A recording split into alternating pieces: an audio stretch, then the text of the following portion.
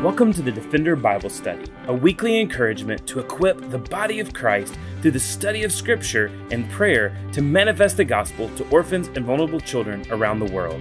This podcast is a ministry of Lifeline Children's Services where we believe that defending the fatherless begins by being rooted in God's Word.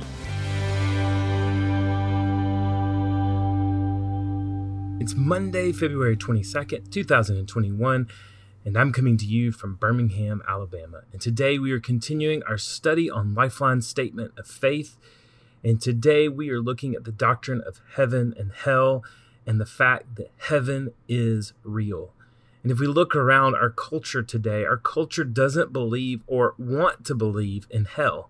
Instead, we begin to think that heaven is a reality for anyone who is good and thus follows the rules. We can even ask, how can God allow a good person to go to hell? But the truth is that we all deserve death, and we deserve hell and eternal punishment. The default is not heaven, the default is hell. It is only through God's miraculous grace that we're able to experience eternal life, abundant life that's found only through Christ Jesus our Lord. If you look at movies and books, there was a popular book called Heaven is for Real that later became a movie that explored an opportunity to have a glimpse of heaven. Minnesota pastor Rob Bell wrote a book called Love Wins, trying to make the presupposition that everyone has the opportunity to go to heaven. We want to believe in and of ourselves that we are good enough and that we have done enough to get into heaven. But the truth of the matter is we all have done nothing. We earned hell. Romans 6:23, for the wages of our sin, the just desert of our sin is death, but life is given to us. Eternal life is given to us by the free gift of Christ Jesus, our Lord. You see it from the very beginning in Genesis chapter 2, verse 16. God is telling man to cultivate the garden, and it says, the Lord God commanded the man, saying, you shall surely eat of every tree of the garden, but of the tree of the knowledge of good and evil you shall not eat. Why? For in the day that you eat of it, you shall surely die. Satan comes onto the scene and wants to trick and deceive Adam and Eve into believing that death will not come as a result of their disobedience. It says this in Genesis chapter 3, starting in verse 2. And it says, and the woman said to the serpent, we may eat of any fruit of the trees in the garden, but God said, you shall not eat of the fruit of the tree that is in the midst of the garden, neither shall you touch it, lest you die. But the serpent said to the woman, you will not surely die. Then we see that surely men and woman and man, Adam and Eve, eat the fruit. They disobey God. They do what God told them not to do. And at first you may read this and see that when they took the fruit, that they did not instantly physically die. But verse 7 of Genesis chapter 3 says their eyes were opened and they knew that they were naked. Shame enters into the picture. And they sewed fig leaves together and they made themselves loincloths. They were embarrassed. They had shame. They had understanding that something wasn't right. And then verse 8, and they heard the sound of the Lord God walking in the garden in the cool of the day, and the man and his wife hid themselves in the presence of God. Then comes loneliness. Then comes being alone. Oh, beloved, this brings forth the decay of man and the death of man. How do we know? Genesis chapter 4, Cain kills Abel out of jealousy. Genesis chapter 5, Noah is born in order to save the world, to save creation. Genesis chapter 6, a flood has to come and God wipes out all humanity because of the wickedness of man. You continue throughout the pages of Genesis chapter 7, and wickedness abounds and bounds and bounds. And we start to see we are dying for disobeying God. Oh, we have a crafty enemy who wants to twist and spin the Lord's words, but the truth is we will die, and we are dying for disobeying God. So the statement of faith at Lifeline reads, we believe that the redeemed will have eternal life with Christ Jesus, while the lost will be separated from God in eternal punishment. It's important that we understand exactly what eternal life means in a truly biblical perspective. Eternal life is not just the act of not dying. No, there's so much of a grander reality of eternal life. It refers to both physical and spiritual life, which is never ending and always good. Eternal life is found in and through Jesus and Him alone. The opposite of eternal life is everlasting punishment. The Bible states that this is a punishment that is unquenchable. We don't like to talk about this punishment. We don't like to talk about hell. Many try to whitewash hell from the Christian experience or blame God for sending people to hell. However, the truth we find in Scripture is that we have all fallen short of the glory of God and therefore deserve eternal punishment. Hell is the default, and it's exactly what we deserve, and it's exactly what all humanity deserves. Therefore, it is the extravagant and gracious gift of God that we receive life in the first place, and that we receive not just life, but abundant life. Beloved, hell is real. Eternal punishment is absolutely deserved by all people, and the judgment of God will occur for all mankind. This statement from our statement of faith is crucial in so many ways. But one reason it is so important is because it creates the urgency of the gospel. It creates the mandate to share this glorious gospel, and it illustrates the need for a Savior and a Messiah. Before we look at the reality of hell, let's look more into the concept of eternal life. John wrote a lot about eternal life. He refers explicitly to eternal life 17 times in his gospel, and many more times to the concept in a bit more vague terms. The other three gospel writers have 12 references cumulatively of eternal life, with only a few other vague offerings. Furthermore, John speaks of eternal life 5 distinct times in his epistle. Here are 10 biblical characteristics that we learn about eternal life. First, eternal life is found only in Jesus. 1 John 5:11-12 says that, and this is the testimony that God gave us eternal life, and this life is in His Son. Whoever has the Son has life. Whoever does not have the Son of God does not have life. You cannot have true life without Christ. John 10:10 reminds us that Satan, the thief, comes only to steal and kill and destroy, but that Jesus came to give life, and life that is abundant. Christ is the author of real life. What we see here is only a shadow of true life. This world is just a vague reflection of true life.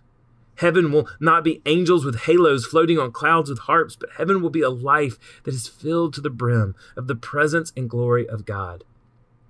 We will be able to explore the heights of mountains like the Himalayas without risk. We will be able to experience the seas without having to worry about a squall or raging torrents. And ultimately, we will be able to worship God with the true fullness of our being as we see Him face to face. Heaven and eternal life is the remaking and restoration of life, which sin rotted and destroyed. Eternal life is walking with God, not with shame, but with everlasting satisfaction. Eternal life is found only in Jesus, but second, eternal life is received only by believing in Jesus. John 3, starting in verse 14, says that Moses lifted up the serpent in the wilderness, so must the Son of Man be lifted up, that whoever believes in Him may have eternal life. For God so loved the world that He gave His only Son, that whoever believes in Him should not perish but have eternal life. Eternal life doesn't come to all men through a universalism doctrine, but eternal life comes to those who surrender themselves to Christ and Christ alone. The Bible teaches as well that eternal life comes only to those who repent and believe before they meet physical death. The author of Hebrews says in Hebrews chapter 9, verse 27-28, and just as it is appointed for man to die once, and after that comes judgment, so Christ, having been offered once to bear the sins of many, will appear a second time, not to deal with sin, but to save those who eagerly await Him. Eternal life is received only by believing in Jesus. But third, eternal life is the only thing that satisfies the soul. John chapter 4, starting in verse 13, Jesus says to the woman at the well, Everyone who drinks of this water will be thirsty again, talking about that water in Jacob's well. But whoever drinks of the water that I, Jesus, will give him will never be thirsty again. The water I will give him will become in him a spring of water welling up to eternal life. And so the woman, she looks at Jesus and she says, Sir, give me this water so that I will not be thirsty or have to come here to draw water. Our soul is longing for more than pleasure, riches, sex, and the things of this world. This is why those things will never satisfy. Last week, Larry Flint died. He was the founder of a huge pornographic empire. He indulged himself in worldly pleasure. He continued to satisfy his sinful sexual desire in every imaginable way, and reportedly had anything he wanted at his disposal. However, even secular periodicals reported at his passing that for a man who seemingly had all the world could offer, he always seemed restless and unsatisfied. Oh, beloved, only abundant life with Jesus can satisfy. That is why we have to remember that the things of this world cannot solve the restless wanderings of vulnerable children, women, and families. Jesus, only Jesus can fulfill all of our desires. Our life has its yes and amen in Christ alone. The fourth thing that we see about eternal life is that eternal life is a gracious gift of God. Again, Romans 6:23, the wages of sin is death, but the free gift of God is what? Eternal life in Christ Jesus, our Lord. We cannot earn eternal life. We can only earn eternal punishment. All of our mustering of might falls short of God's standard. All humanity is on equal footing, deserving everlasting torment. It is by God's precious grace that we can even begin to long for heaven and know that will be our eternal destination.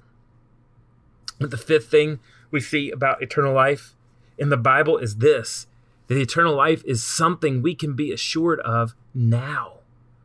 1 John 5:13, I write these things to you who believe in the name of the Son of God, that you may know that you have eternal life. Oh, beloved, we can have confidence that if we are in Christ, we are a new creation and that we will have life abundantly with him. Paul tells the church at Ephesus in Ephesians 3:11-13, this was according to the eternal purpose that he has realized in Christ Jesus our Lord, in whom we have a boldness and access with confidence through our faith in him. So I ask you not to lose heart over what I am suffering for you, which is your glory.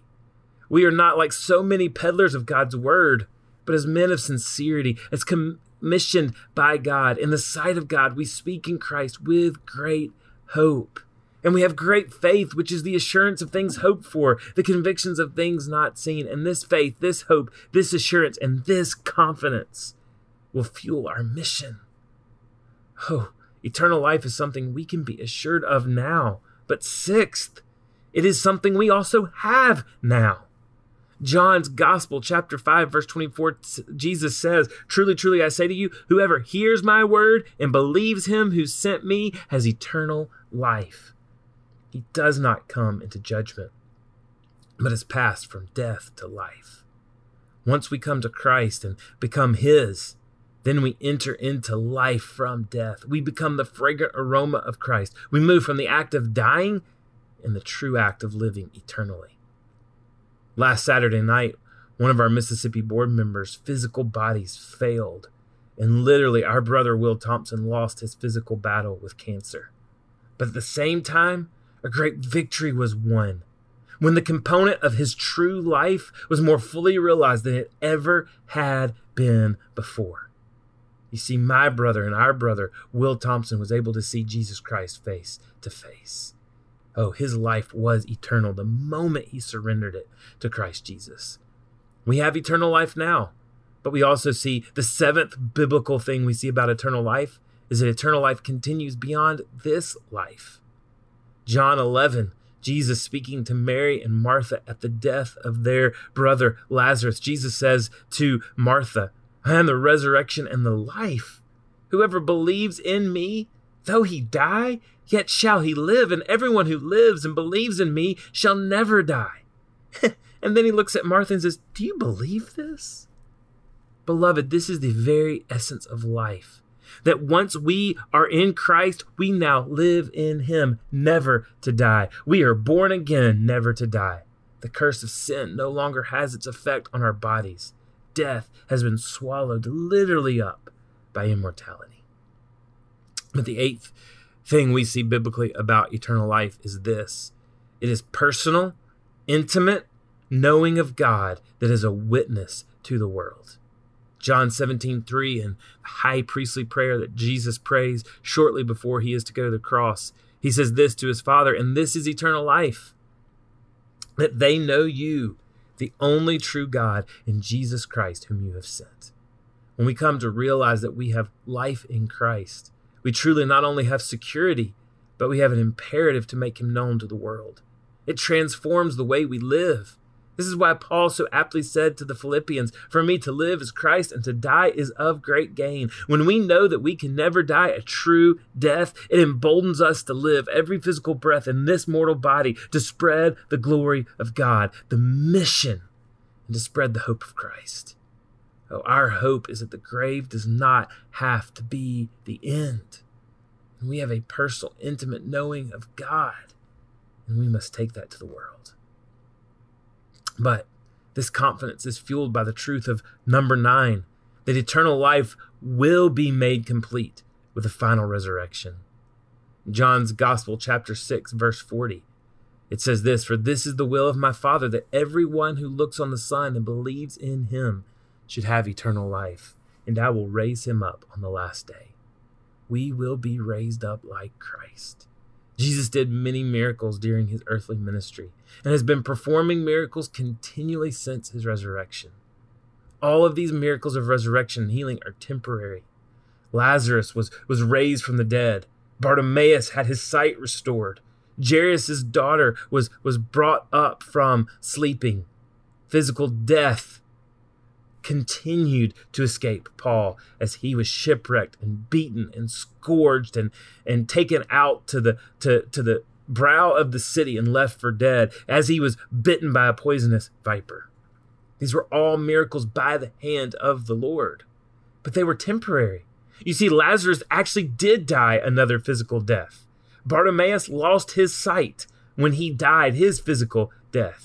Jairus' daughter would finally die physically.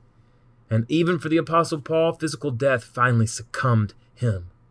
These miracles were just a glimpse at the ultimate act that Jesus does when in the last days he raises us up once and for all, eternally to live fully with him. Oh, we will be resurrected. The grave will not be the end. And then finally, we know from the Bible that eternal life will last forever. Revelation chapter 22, starting in verse 3.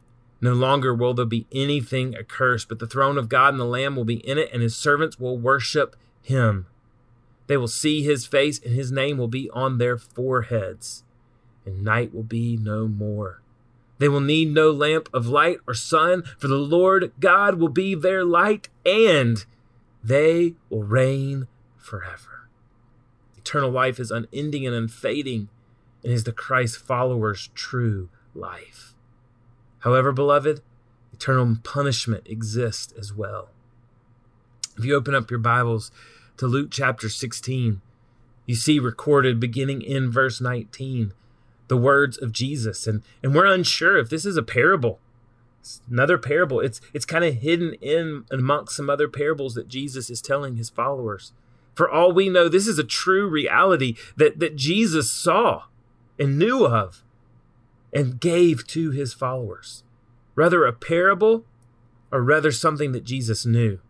This gives us an important word about hell and the torment of hell and the justification of our death and our punishment. Luke chapter 16, starting in verse 19. There's a rich man who was clothed in purple and fine linen, who feasted sumptuously every day. And at his gate was laid a poor man named Lazarus, covered with sores, who desired to be fed with what fell from the rich man's table. Moreover, even the dogs came and licked his sores. The poor man died and was carried by the angels to Abraham's side. The rich man also died and was buried. And in Hades, being in torment, he lifted up his eyes and saw Abraham far off and Lazarus at his side. And he called out, Father Abraham, have mercy on me, and send Lazarus to dip the end of his finger in water and cool my tongue, for I am in anguish in this flame. But Abraham said, Child, remember that in your lifetime you received your good things, and Lazarus in the like manner bad things, but now he is comforted here, and you are in anguish. And besides all of this, between us and you, a great chasm has been fixed, in order that those who would pass from here to you may not be able, and none may cross from there to us. And he said, Then I beg you, Father, to send him to my father's house. For I have 5 brothers, so that he may warn them, lest they also come into this place of torment. But Abraham said, They have Moses and the prophets. Let them hear them. And he said, No, Father Abraham, but if someone goes to them from the dead, they will repent. And he said to him, If they do not hear Moses and the prophets, neither will they be convinced if someone should rise from the dead. What imagery of the coming of Christ and the sacrifice of Christ. Oh, beloved, this is such an important teaching on hell and torment. We learn that hell is eternal torment, a place of anguish. We learn that hell is what the heart does not want. Hell is exactly what the heart doesn't really want, and that's that God is not present. We all want our autonomy. We want to be our own gods, and hell is getting what we deserve. It's a place without God, a place without the presence of the Lord. God is good, and any place where his presence does not reign is the epitome of horror. There is no love, there is no grace, there is no joy, and there are no second chances. We see from this passage that the rich man pleads with Abraham to cross the chasm. And Abraham says, Between us and you a great chasm has been fixed, in order that those who would pass from here to you may not be able, and none may cross from there to us. There are no second chances. There is no universalism. As we see from this passage, the rich man had indulged himself with the things of this world. The desires of this world had so captivated him that he ignored God and others. God tells us to love him and to love others as ourselves. Before we judge the rich man, we must realize that he is who we are without Christ, people living their best life now. In Romans chapter 3, verses 10 through 12 says, There is no one righteous, not even one. There is no one who understands, no one who seeks God. All have turned away. They have together become worthless. There's no one who does good. No, not even one. There is no one who is innocent. Every person, even if they have never heard the gospel before, is separated from God. Every one of us, every single one of us has rejected the knowledge of God, and we are not innocent. Culture tells us that the default is heaven, but that is not biblical. The default is not heaven. The default is hell. We have sinned against God, and we deserve separation from him forever. All people are condemned for rejecting God. Romans 3 continues in verse 19. We know that whatever the law says, it says to those who are under the law, so that every mouth may be silenced and the whole world held accountable to God. Therefore, no one will be declared righteous in his sight by observing the law. Rather, through the law, we become conscious of sin. Because all of us stand before God with sin in our lives. All of us have disobeyed God. We stand before him accountable for our sin, and we stand before him deserving separation from him. And beloved, as you see in Luke 16, once you have passed on from this life, there is full accountability. We are either accountable for ourselves at judgment, or the Lord Jesus is accountable for us. So this doctrine of hell and eternal judgment fuels the urgency of our mission, that we plead with people to be saved. We plead with people to allow the Lord Jesus to be accountable to them. In 2 Corinthians 6, 1 through 2, Paul says, Working together then with him, We appeal to you not to receive the grace of God in vain. For he says, in a favorable time I listened to you. In a day of salvation I have helped you. Behold, now is the favorable time. Behold, now is the day of salvation. You see, beloved, we live in a time of great grace and patience. God is withholding his judgment and offering such sweet mercy for our rebellious hearts. Oh, but this day of salvation will not last forever, but will only last for the time the Father has appointed. When the day of salvation is over, then the day of vengeance will arrive. So, beloved, there is an urgency to preach the gospel and to proclaim the kingdom to those who are perishing. There is urgency in our mission to manifest the gospel to the 153 million orphan and vulnerable children. Beloved, hell is real and it is the default. There will be a final judgment, as we see in Matthew's Gospel, chapter 25, verses 31 through 46. There is no moral elasticity, no middle ground. There is complete moral absolute. A standard of right and wrong exists and is found in the person of Jesus. Our choices have eternal implications. All of our decisions not only affect others, but they are either an affront or a praise to our Lord. So in closing, 6 exhortations by which the doctrine of hell spurs our action. First, the doctrine of hell should lead us to grief. We must have a broken heart and a contrite spirit for those who are perishing. If we are submitted to Christ, then the saddest grief we experience about COVID-19 is that so many are perishing without the gospel of Christ Jesus, and they are perishing into eternal torment. Let us be spurred to grief and brokenness over the lostness in our world.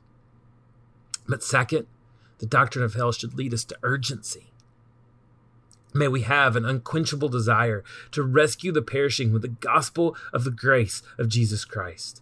Our desire is no longer for the things of this world, but for souls who will know the next and will know abundant eternal life found in Christ.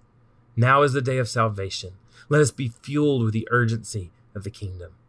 But then third, the doctrine of hell should lead us to thanksgiving. We should live lives of complete thanksgiving for grace and for God's ultimate justice found at the cross.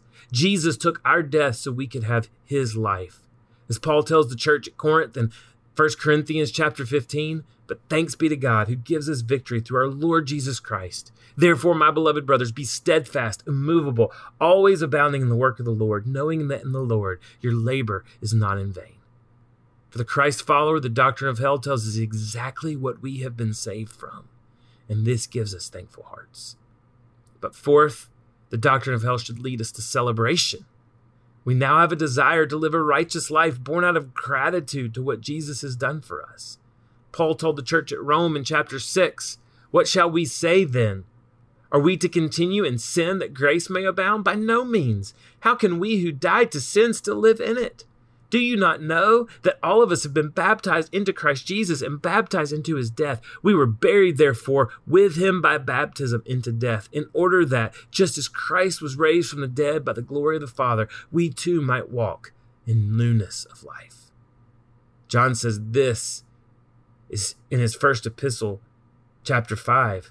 We know that everyone who has been born of God does not keep on sinning, but he who is born of God protects him, and the evil one does not touch him. And we know that the Son of God has come and has given us understanding so that we may know him who is true, and we are in him who is true, in his Son, Jesus Christ. He is the true God in eternal life. That leads us to the fifth thing. The doctrine of hell should lead us to sanctification. The reality of heaven and hell calls for an altered value system that focuses on what will endure in the kingdom of God.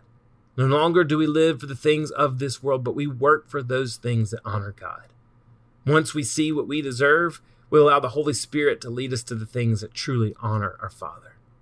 Matthew 25, verse 34, the King says to those who are going into glory, "Come, you who are blessed by my Father, inherit the kingdom prepared for you from the foundation of the world. For I was hungry, and you gave me food. I was thirsty, and you gave me drink. I was a stranger, and you welcomed me in. I was naked, and you clothed me. I was sick, and you visited me. I was in prison, and you came to me." But sixth and finally, the doctrine of hell should lead us to make disciples. Our diligence and persistence in telling the good news is born out of the eternal consequences of disbelief. We go, therefore, into all nations, making disciples of Jesus. We go out into all of the world to preach the good news of the gospel, that you can receive that which you do not deserve. Eternal life, abundant life in Christ Jesus, our Lord. Beloved, hell is real. Judgment will occur for everyone. The good news is that in Christ we do not get what we deserve, but instead we get eternal life through Christ Jesus our Lord.